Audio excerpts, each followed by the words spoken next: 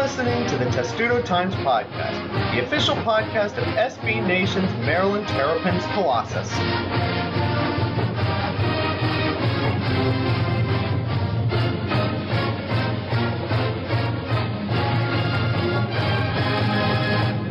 And welcome to episode 103 of the Testudo Times Podcast, where the best Maryland moment since football since 2001 has just occurred. Stefon Diggs gets a crazy touchdown because somebody didn't know how to use a protractor.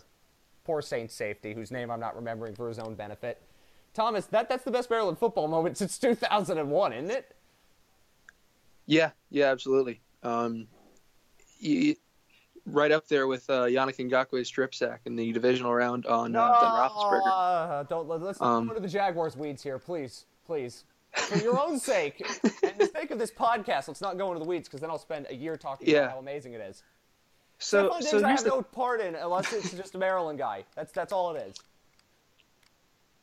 All I'm saying is the Vikings-Jaguars matchup is going to be incredible.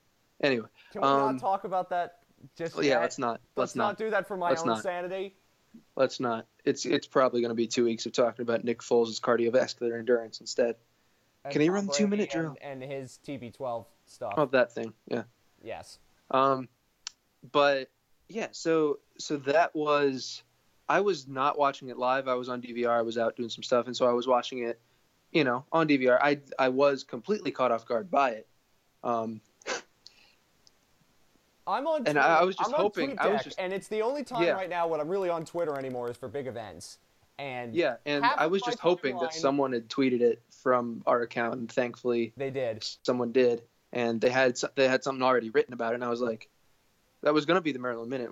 I was like, actually, you teach these kids well, Thomas. I was like, actually, we could run it now, and so we did. It was a little late. It was like 9 o'clock, and the play happened at 8. How can you ever write something about that quickly? Yeah, no, I think we waited for the Titanic tweet.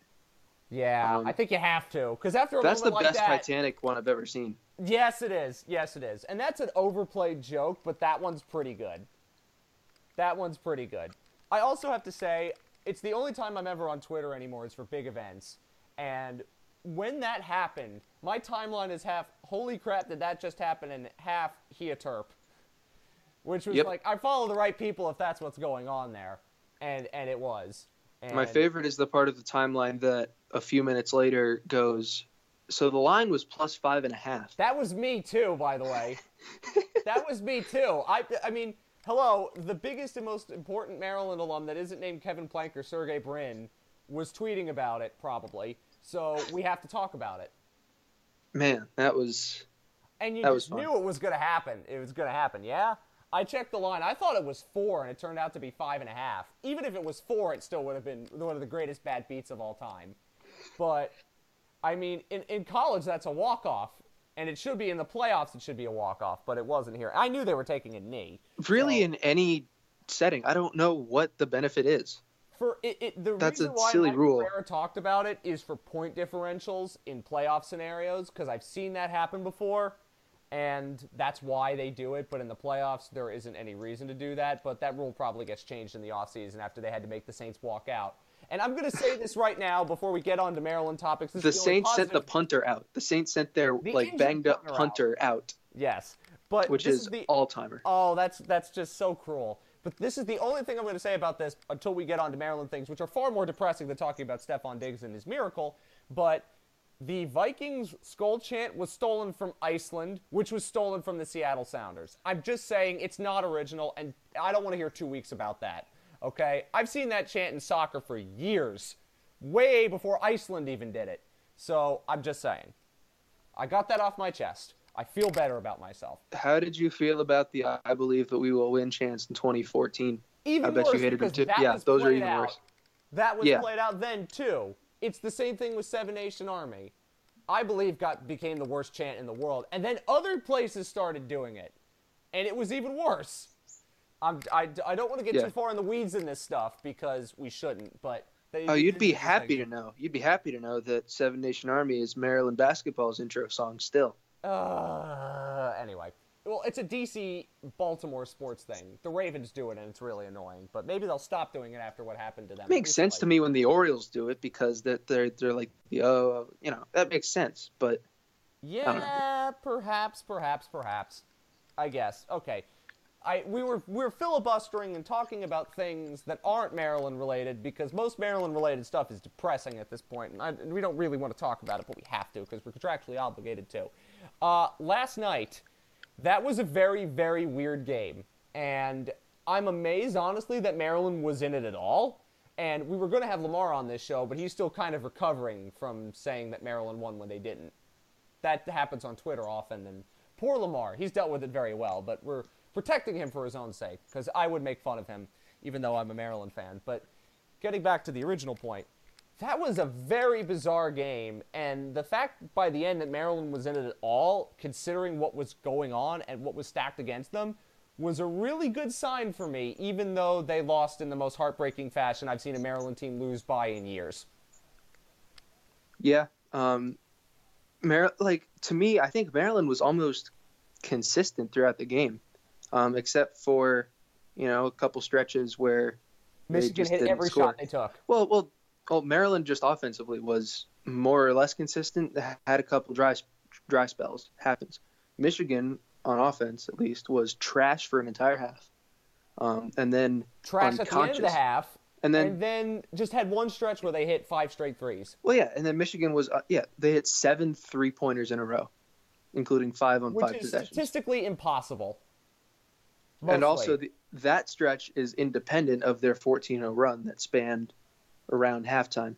So, the fact that those two things happened in the same game and Maryland still was up 1 with 3.5 seconds left is wild on the road against a ranked team. That's weird. And when Maryland's last 2 games against good teams on the road, it was over by halftime.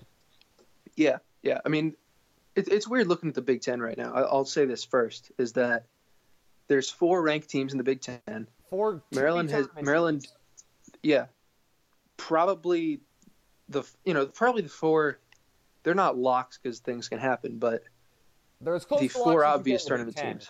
Yeah, the 4 really likely tournament teams in the conference. Maryland has lost to all 4 of them, and has not lost to anyone else in the conference. Now, there's still games left against Michigan State, at Purdue, against Michigan at home. Well, against Purdue, I'm chalking that one off. One off. Probably, especially without Jackson. Yeah. And Michigan State is still Michigan State. But again, they might need 2 wins against them. The big thing that we've talked about before is that Maryland at home, it's a great equalizer. If that game is played at home, Maryland wins. We talked about it with Syracuse. If that game was at home, Maryland probably wins. And they just lost to Purdue at home. It wasn't as if they got blown out. In any other situation, they might have won that game. Xfinity Center is a great equalizer, and I know you need to win games on the road. You need to be decent teams in order to make the NCAA tournament. But the fact is that Maryland's biggest and most important games the rest of the way are at home. And that gives them an advantage, even with the short deck. And that's something that you shouldn't forget. Yeah, and at the same time, though, losing both of those games, because that was a big thing that we talked about last week, was that these 2 games, you really want to split. I think it's still a little early for me to care about, tournament stuff, but it really hurts not having a win against either Ohio State or Michigan on the road. Of course, and I thought that if they had beaten Michigan last night, it would have been a season-changing win. Well, especially because there's just such a razor-thin margin between Maryland getting its first road win over a ranked team against Mark Turgeon and having a really good, road win for this season, versus that loss. Maryland still doesn't have a road top 25 win over Mark Turgeon. They don't have a win over any of the top 4 teams in the conference, and they're 3-4 in the conference. The razor thin line between those 2 things is why college basketball is so crazy and dumb and everything. Well, this is the craziest and dumbest year of them all. Yes. It's the stupidest, which means it will absolutely end in another Villanova buzzer beater. Chris Jenkins is not around. I don't know who's going to hit it this year. No. It will end with the Duke national title and Grayson Allen holding up the trophy, and everybody on the internet will get really mad. That's how it will end. Most of the years that happen like this, it ends with something crazier than that. Like, the years like this, Duke always ends up getting upset. Well, normally they're just, okay, fine. Was 2012 like that when they lost to some team that I can't remember? They lost to Mercer one time. They also lost to Lehigh. A couple years ago. No, they also lost to Lehigh. Was 2012. Duke Lehigh was 2012. That's right. That was the year that I remember. And Missouri lost to Norfolk State that year too. When they were. How about Missouri? Well, you know, Missouri is just the weirdest sports school ever. I'm glad I didn't go there for J school, didn't? Yeah. Well, Missouri like alter ego Maryland. It's really funny. Yeah, because both Missouri and Maryland, honestly, are the schools that they're the biggest school in the state, and it's never surprising when they're good, and it's also never surprising when they're kind of irrelevant. And they both switched conferences. Yep. That's just so funny and strange. And they're both J schools. Anyway. Okay. So let's get back to this point about this game, because the Ohio State game went as the Michigan State game went, and there's really no need to talk about it because it already happened. But this game was, I think, even more impressive from Maryland's perspective, even though they lost, because Deion Wiley's still out with a concussion, and Bruno Fernando was sick. And he clearly wasn't, dominant Bruno Fernando. And they still almost beat a ranked team on the road, even with all of that said. And Kevin Huerter wasn't himself. Kevin Huerter made one big shot the entire game. I think he might have had 10 points, and that was it. I mean, they were really important points, but, that all of that was happening when Maryland was getting almost nothing from the shortest deck possible. And I understand that it was coming off Michigan winning a huge game on the road against their biggest rivals 2 days earlier, and Maryland had an advantage in that way. But that was still a very impressive performance by a team with a short deck. And even though they lost in a stupid, stupid way, I can't really get all that mad at them for it. I'm kind of with you. It's so easy to get mad at the last play. And yes. But the last play is still independent of everything else. Yeah, I mean, the fact that Maryland kept this game as close as it did. Because here's the thing. I mean, Maryland was down 10 late in the second half. Like 5 minutes to go. And, they have not been a team this year that's been able to claw back from deficits like that in that sort of span. But they did. And there were other two examples. They were down by 10, and then it became 20. Mm-hmm. Before you and it became 20 early in the second half. Against Purdue, they were down a lot early, and then they came back late in the first half and then kept it close in the second. Every single shot they took. Mm-hmm. Multiple times this has happened against Maryland this year. Like, even in their losses, you could argue, maybe Syracuse and St. Bonaventure accepted, that the teams they played had ridiculous, unnatural shooting luck in those games. And in two of them, Maryland still came close to winning. Yeah, and I don't remember how the Purdue game played out shooting-wise for the whole game, but I remember they were just on fire early. Yep. And it's been weird to look at it now. Like, Maryland lost by 3 points to Purdue, who's now a top 5 team. And they were number 10 or something in KenPom at the time. And people were calling for Turgeon's head after that one. People call for Mark Turgeon's head after every single loss. That happens with Maryland all the time. Which is unfortunate because the people that are more rational about it, and I think us, there is an argument that his shortcomings as an in-game coach will keep Maryland from ever reaching its potential, even as it gets more talented players. There's an argument for that. And you could definitely see that argument based on past evidence, and I will not disagree with that. But the people who say that are unfortunately undermined by other people who are just like, oh, he's a clown. Like, that doesn't matter. I don't think he has, I wouldn't hire him to be a clown. He hasn't been a clown. He's a basketball coach. This is true. This is very true. Good point. I never take those comments literally, but I also say with these discussions, and again, we don't want to get too far in the weeds, but who are you going to hire that's better than Mark Turgeon right now for this program and where it's at? I mean, all of their I haven't gone through the list. I think they would. I mean, again, people would be like, "Ooh, hire Greg Marshall. Is he going to live Wichita State now?" Probably not. Marshall, I don't think so. I mean, a lot of the... What coaches could you want to hire? Chris Mack from Xavier. Good luck with that. Yeah, no, I mean, a lot of those coaches are so closely wed to their programs. I think you would want, But some up-and-coming type, and it's not obvious right now. But that's who Maryland there's fans just would not want an to obvious guy right now. Because you can't that's really fine. hire inside the Big Ten. You know, I mean, again, maybe like Chris Beard. But, I mean, that's still like a similar thing to what they did with Turgeon when he was really good at Texas A&M. You know, I can't see many situations. Again, this is in the weeds, and Mark Turgeon's not getting fired at this point, so let's not even bother with that. Even if they miss the tournament, he's not getting fired. So, in terms of these things, I think last night was a pretty good coaching job for all things considered. They played about as well as they could with the shortest deck I've ever seen a Maryland team have. Again, one of the key members of the rotation, whatever you think of Dion Wiley, didn't play. Bruno Fernando, who's one of their three most important players, was sick and could not play in the same way you'd want Bruno Fernando to play. You know, these are things that happened, and Maryland still almost beat a very good Michigan team on the road. Yep. I don't think there's anything wrong with that. And in that first half, that was one of those, like, well, how did Maryland play this good? And remember, what were some of the problems that Maryland teams had in the past? They couldn't rebound. They've been one of the best rebounding teams in the country this year, which is really funny considering they lost two of their most important forwards. They are still a streaky scoring team, but they still have a player in Anthony Cowan who does a lot of what Melo Trimble used to do, just make crazy shots out of nowhere, banking three-pointers at the end of a shot clock from the other side of the state of Michigan. You know, you still have players like Michael Tchaikovsky who had a really good start to the game last night when he needed to, and he did. And when is Joshua Tomaic, you know, a player like that coming in and playing important minutes and playing not terribly in those minutes? I think Mark Turgeon's a better coach than people give him credit for. He has obvious shortcomings, but then every coach has obvious shortcomings. And I think Turgeon's done about as good as he could do with the shortest deck he's ever had at Maryland. Yeah, I will probably reserve judgment on his overall coaching job this season until, you know, still play more games. But yeah, of course. Yeah, I thought he did a pretty good job. You know, he spread out his timeouts.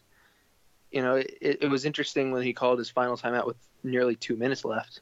But it worked. Yeah, it worked because Michigan called its timeouts, and there were always going to be stoppages in the last 2 minutes. So, you know, he did a lot of things right in that game. I personally am very pro guard the inbounder on a full court play with 3.5 seconds left. Turgeon is not, which is defensible if you execute. They didn't execute correctly that otherwise, play. and they didn't. And that's going to happen. All other teams will have plays that screw up like that. Yeah, well, the easier thing to do. Far more egregious examples of screwing up inbound plays than that. Yeah, and to me, the thing is, it's harder to screw up that play if you are the inbounder, to me.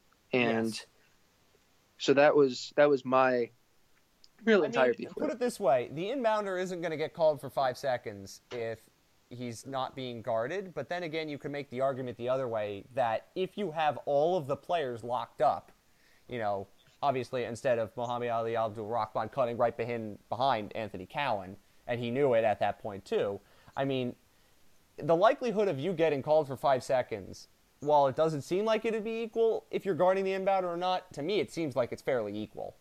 You know, you can make arguments both ways, and I think that we could see that, and I think that in that play they screwed up, and yes, of course Michigan's going to draw up to the play to the guy who's a 92% free throw shooter, but again, in that instance, you screw up. Yes, it happens. I'm not going to say that Mark Turgeon's the worst coach in the world because of that, but to me, you have to look holistically at an entire situation, and after they got blown out by Ohio State on the road, a game against a team that they should have played better in. Michigan State was defensible more than Ohio State was.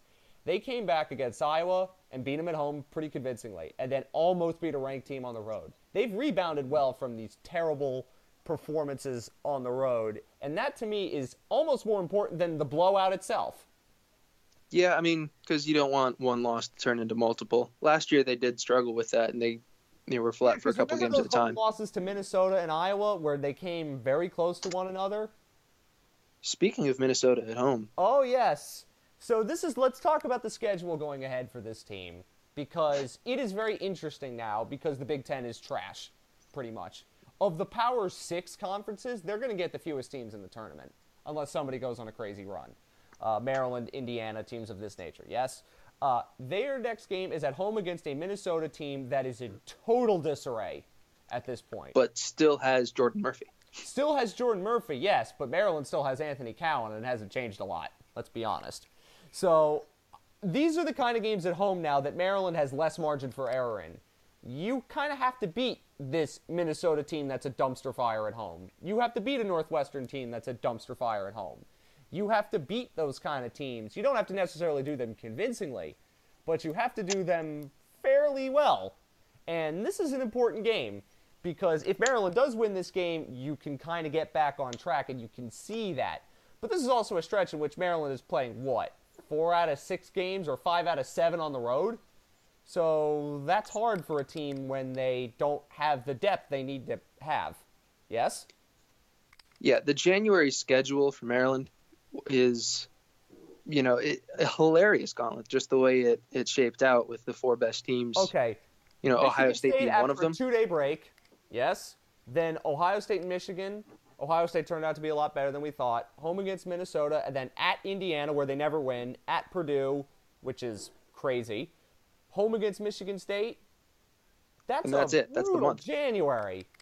Yeah. By any measure, there isn't a Rutgers who aren't a gimme anymore, let's be honest, or a Nebraska. There was only like 1 or 2 games in there, like Penn State and Iowa, but they're interspersed with a bunch of other ridiculous games. Penn State's talented and kept that game close. Yep. And Iowa kept it close for a while because Iowa has some shooters. Yes. So, just the way that it worked out, that January schedule ended up being incredible. And then they have 7 games in February. The only ranked team in that is Michigan at home. And that's the last game. Now they got a home and home with Northwestern. And Northwestern's a tire fire. Who's talented but struggling. They're bad. They're bad, you can say it. You don't have to be diplomatic here, Thomas. That's the thing, is I don't want to say they're bad and then that backfires. That's the thing. Well, at this point, I understand that, but I think it's proven now that Northwestern is bad. I think that wouldn't stop Maryland from losing to them. No, it wouldn't, because Maryland's lost to bad teams before. But I'm not saying that they should win. I'm just saying that these teams are bad. Maryland beating them. It's entirely reasonable, though, for Maryland to exit January with for Maryland to exit January 5-6, 4-7 in the Big Ten and still finish with a winning conference record. Absolutely.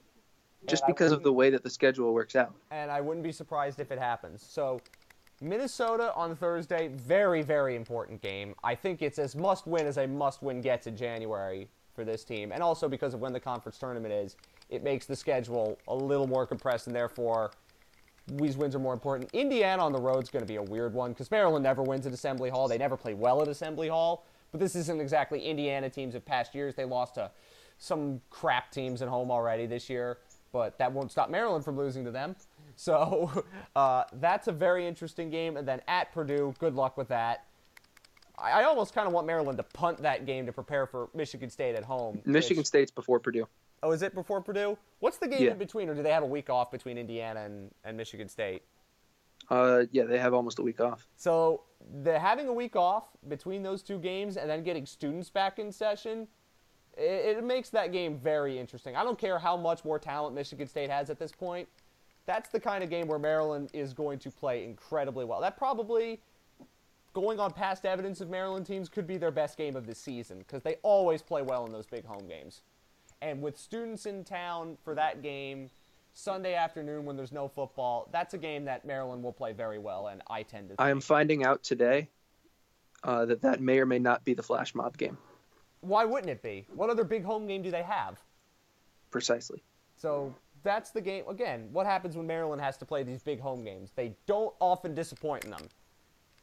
That's just how it has gone for Maryland. Yeah, and the weird thing is the last 2 years, the ones where I was on campus, the flash mob was didn't go well. The flash mob was right in the middle of a big run by the opposing team. Yeah, I know. That was in 2016 the underdog. It was Wisconsin. But when they do the flash mob against the team that's heavily favored and highly ranked, they'll win that game. And that's going to be Michigan State this year. So good move on them if that.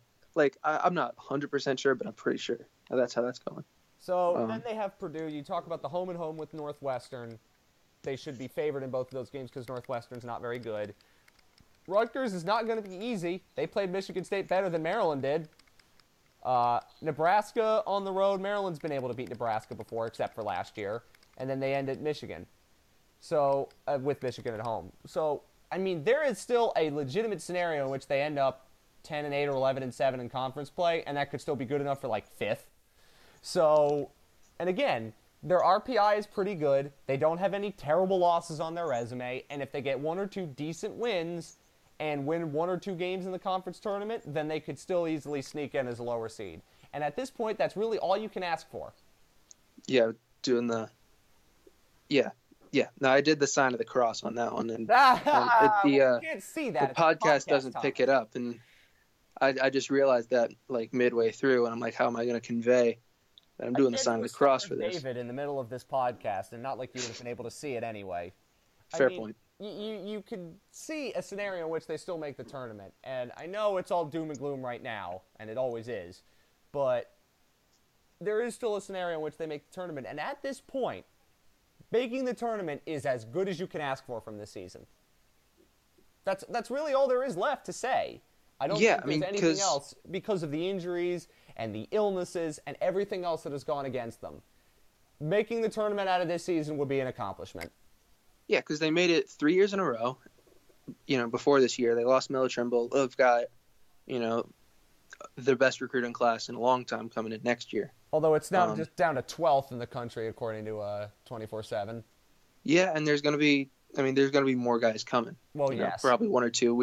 I don't know how it shakes out, how the musical chairs goes. Let's talk about that briefly when this conversation is over. But, yeah, I mean, if you make the tournament this year, that just keeps momentum going. And next year, program-wise. We figure... And even if you don't, I think it's survivable because those guys are signed. Yeah. Early signing period. And I think there's also the whole idea that, who could be coming back next year because of the situation that Maryland finds itself in? There's a chance that there's a really, really interesting team next year. We mentioned this before. Yeah, Justin Jackson might come back, he might not. I've heard more people kind of in the know say that he isn't.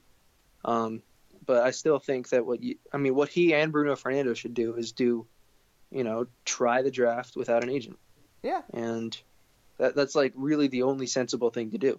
And if one or both of them leaves and if one or both of them comes back, I think Maryland will be, it changes the priority a little bit to you definitely need 1 or 2 more big men in the class if you lose both of them. But otherwise, I think they'll survive. Anthony Cowan looks like he's returning next year. So it's just you build that momentum. And, like, if you remember Xavier last year, was an 11 seed in the tournament, had a real talented team, had some injuries, fought his way back into the tournament, and, Xavier made the Elite Eight. Xavier went to the Elite Eight. I'm not saying Maryland can make the Elite Eight with this team, but, like, and then Xavier kept the momentum going right into this year. Has been, was a top 5 team at one point. Yeah. I think is like 15th right now. But what would this be? Let me rephrase that. What would it say about Mark Turgeon? What would Maryland fans have to say if this team somehow made the Elite Eight? Just spitballing. Oh my God! Like would we have to? I do not have enough of a basis. I don't know. It would mostly be about the kids. It would mostly be like Anthony Cowan praise. And then a few people being like, well, Turgeon's doing really like how Joe Flacco was really good in the playoffs that one time. So like he's having a phenomenal tournament.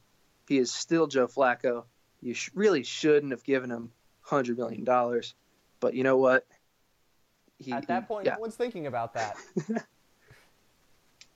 He won you a Super Bowl, Baltimore. It's more you can say than most teams in the NFL. Just saying. Anyway. Okay, let's go to the women, and normally we turn to the women for escapism, and not here. No. Thursday was terrible. Yeah, Thursday was like... It was a Maryland football type day for basketball. Yeah, so at 6 o'clock, Jarris Hamilton, who is, a pretty a top 70 recruit or something. Really good target. Would have been a great get. Commits to Boston College. And losing a commit to Boston College is not something that Maryland stings. fans are going to take lightly. I don't depending on how some things go, he might not be completely off the board because he can't sign for a while, but that stings. And then at 7, we find out Blair Watson is out for the season. And then from 7 to 9, Maryland gets shellacked by Ohio State. And from 8 to 10, Maryland women's basketball without Watson loses to Michigan State. That was just the evening. I was calling another D3 games in which both of the teams that I was calling won, so it was good. It was good for me, but not for Maryland. Yeah, and without Blair Watson, I really don't know, because the first game without Watson, they lose their first Big Ten game to a team that's not Ohio State ever. That's crazy. Yeah, and it's their 4th year in the conference, and that says both how badly they've matched up with Ohio State and how well, matched up with how head and shoulders they've been above the rest of the conference. Michigan's good this year, Iowa's good this year, Rutgers is pretty good. Purdue and Michigan State are getting votes right now, but this is still it was a big surprise to lose by 14 at home. But I think you could also argue the same thing that we've talked about with football before. When you have a big injury like that, and it's an ACL, the Maryland debilitating injury of choice, you sometimes don't recover from that immediately. And I guess from the score, the women played like that. They just did not recover from losing a key contributor. When you're already a team that's 10 deep at the most and is now 9 deep again. Mm-hmm. And, Azer Ellison hasn't played, high leverage minutes all year. So that puts you right down to 8, and that's the same problem as the men's team. Yep. So, they have a game tonight that I'll actually be heading to. That's why we're doing this podcast in the afternoon. Mm-hmm. They play Indiana, who's 1-5 in the conference, has some players who can heat up, but haven't played well against Maryland when they've met in the past. And then Ohio State is next week. And is that at a home or on the road? That is a home game at the exact same time as the men's game against Indiana. Oh, that's interesting. So what will you be watching? Will you be watching the men or the women? I will be double screening personally. Based on what goes on afterwards. Well, since I am one of the men's basketball beat reporters this semester, probably going to be doing that, but I will definitely You'll have the other game on TV. Yeah, so I'll be flipping. Yeah, it'll be one of those interesting nights. That's next Monday. Boy, I will not like any more sports depression if so certain something happens on Sunday afterwards. But let's not talk about that for now. You don't care about those things at the moment. But there's a good chance that at least some Maryland football alum is going to be in the Super Bowl. The only way it wouldn't happen... Wait. Well, it's 100% chance because either Torrey Smith or Stephon Diggs is going to the Super Bowl. You're correct, yes. One of them will be on. It's less fun because Torrey Smith is well gone from Maryland. But he's still very vocally Maryland. Yeah, still very vocally Maryland. And he's won a Super Bowl before. Yeah. So it's a little bit less fun. I was not a Maryland fan when Torrey Smith was there. I wasn't even really a Maryland fan when Diggs was playing. Oh, I was. Because I came the year after. I was. But yeah, no, for everyone who was around for Diggs, to see him do it, it's really been something to behold. That's the thing. We all knew he was going to. I can still remember the Jaguars taking Rashad Green over Stephon Diggs in the 5th round in that draft. I'm sorry for going in the weeds. Sorry. And for me, the first season that I followed was the one where Ngakoue was having this phenomenal season on a bad team, and the first. Well, that was last year too. The first Maryland football media event I did was his pro day, and so I came out of that thinking I will be not surprised at all if he is a good pro. I was not expecting what he's done. He had, and you saw it again this weekend, and you, Matt, have seen it for 2 years. Yes, I have. I mean, he's played like a first rounder. Sack record last year. And then got better. Couldn't rush the passer forever, and has been looking for a pass rusher since Tony Brackens. I'm sorry I'm going in the weed about the Jaguars, but this is important for this Maryland discussion. Yes. And he got better this year on a team that had 1,000 pass rushers. He was so good, and we said that when he was the guy for Maryland, one of the only things they could do well for many years was rush the passer. And that's exactly what they've done. And Ngakoue just translated that really well. In a team that had mismatched ends and all sorts of weird defensive wonkiness, he just went straight up, rushed the passer, and got after people. And he does that a lot. And he did that now for 2 years, and he's going to be doing it in the AFC Championship game. And if he sacks Tom Brady, take a look at the Twitter timeline over here. Take a look at the Twitter timeline, XBS Music's ones. You'll know about it. I've been waiting a long time for a Maryland player to be on the Jaguars, and I didn't care if they did well. Just one that wasn't a frickin' punter. The last time Maryland played the Patriots in the playoffs, the Jaguars had a punter from Maryland on the team, Adam Podlish. So there's that. But now it's different when you have a defensive end that gets sacks for fun. So that will be very interesting. And you know what? I mean, for all of the struggles that Maryland football has on the field, to see players who are Maryland alums doing well elsewhere, pretty good deal. Like, not just the Maryland media. A.J. Francis is tweeting about it. I'm pretty sure other Maryland alums are probably doing the same, although Darius Hayward-Bay probably wasn't after Sunday. Nor was Sean Davis. Boy, he got poor man. a couple of times. The poor man. Like, he's had to deal with. I mean, he got torched by Gronkowski. He's gotten bulldozed by Leonard Fournette. Like, he's just good enough to get in position to be bulldozed by people. Or get beat by a fullback on a play-action touchdown. Well, yes. I'm sorry, Sean Davis, but for this instance only, I wanted you to not do well because it was good for the team that I've liked since I was a child. And you can understand how I'm feeling right now and how many people are saying, "You're really a Jaguars fan?" I'm like, yes. I've been a Jaguars fan for a very long time. So this is still remarkably amazing that this is happening in my life. And we will be able to write about some Maryland player in the Super Bowl, which will be very good. And, I mean, if it's Stephon Diggs, can you imagine? Yeah. Can you imagine? Well, first, A, if it happens, and then B, I mean, you go back and look at what he did at Maryland with nothing.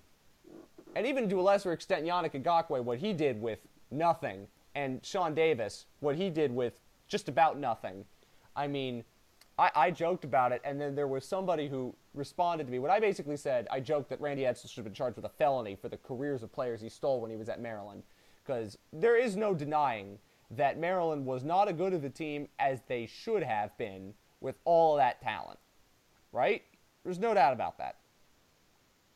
Absolutely correct. So I get this tweet from somebody. I will not mention their name, and I don't normally like doing this on the show, but I'm doing it here. When I said that Randy Edsall should seriously be indicted for a felony for those years of talented players he stole from us. And this person said, Yannick broke the single-season sack record. Steph was injured constantly and had one season with a linebacker throwing the ball, and they went to back-to-back bowl games. And still, when you have players who are playing at this high a level and they go to back-to-back bowl games and then lose them very badly, you know. Yeah, I mean, am I supposed to say team, that winning more than 7 games would have been nice? He didn't surround those talented players with a good enough team. Yeah. Yeah, that's on Randy Edsall. I mean, the quarterback stuff was one thing, but a talented team, there's years that we're talking about in 2013 and 2014 when they didn't do nearly as much as they should have done. To say that they underachieved is, yes, they did. There is no denying that. Yep. I'm not going. Randy Edsall was a bad football coach. That's one thing that you can get all Maryland fans to agree on, is that Randy Edsall was a bad football coach. But anyway, again, in the weeds. Sorry, these things happen when we go off on our little tangents. But big games are coming, as we say. Women's basketball coming up on Thursday. Jeez, Maryland playing Minnesota. Hope you like Gus calling Maryland basketball. You'll probably get more of it in the future. I could take it or leave it. At this point, Gus has called 2 Maryland games that they've lost, so I want to go back to announcers that call games when Maryland wins. Please. I'm superstitious in that way. So, I can't ask for much more. Anyway, we will see you very soon. Hopefully there is much more happiness in Maryland sports next week when we do this podcast again. But something tells me it's Maryland. There's probably going to be something else that's crushing and stupid that makes us all very sad. Yeah, we'll see. It's Maryland sports. It's just how it is. And the football signing period, with the final signing day, that's in, like, what, 2 weeks? 2 or 3, I think. It's not that far away. No, we haven't heard a ton. It's mostly,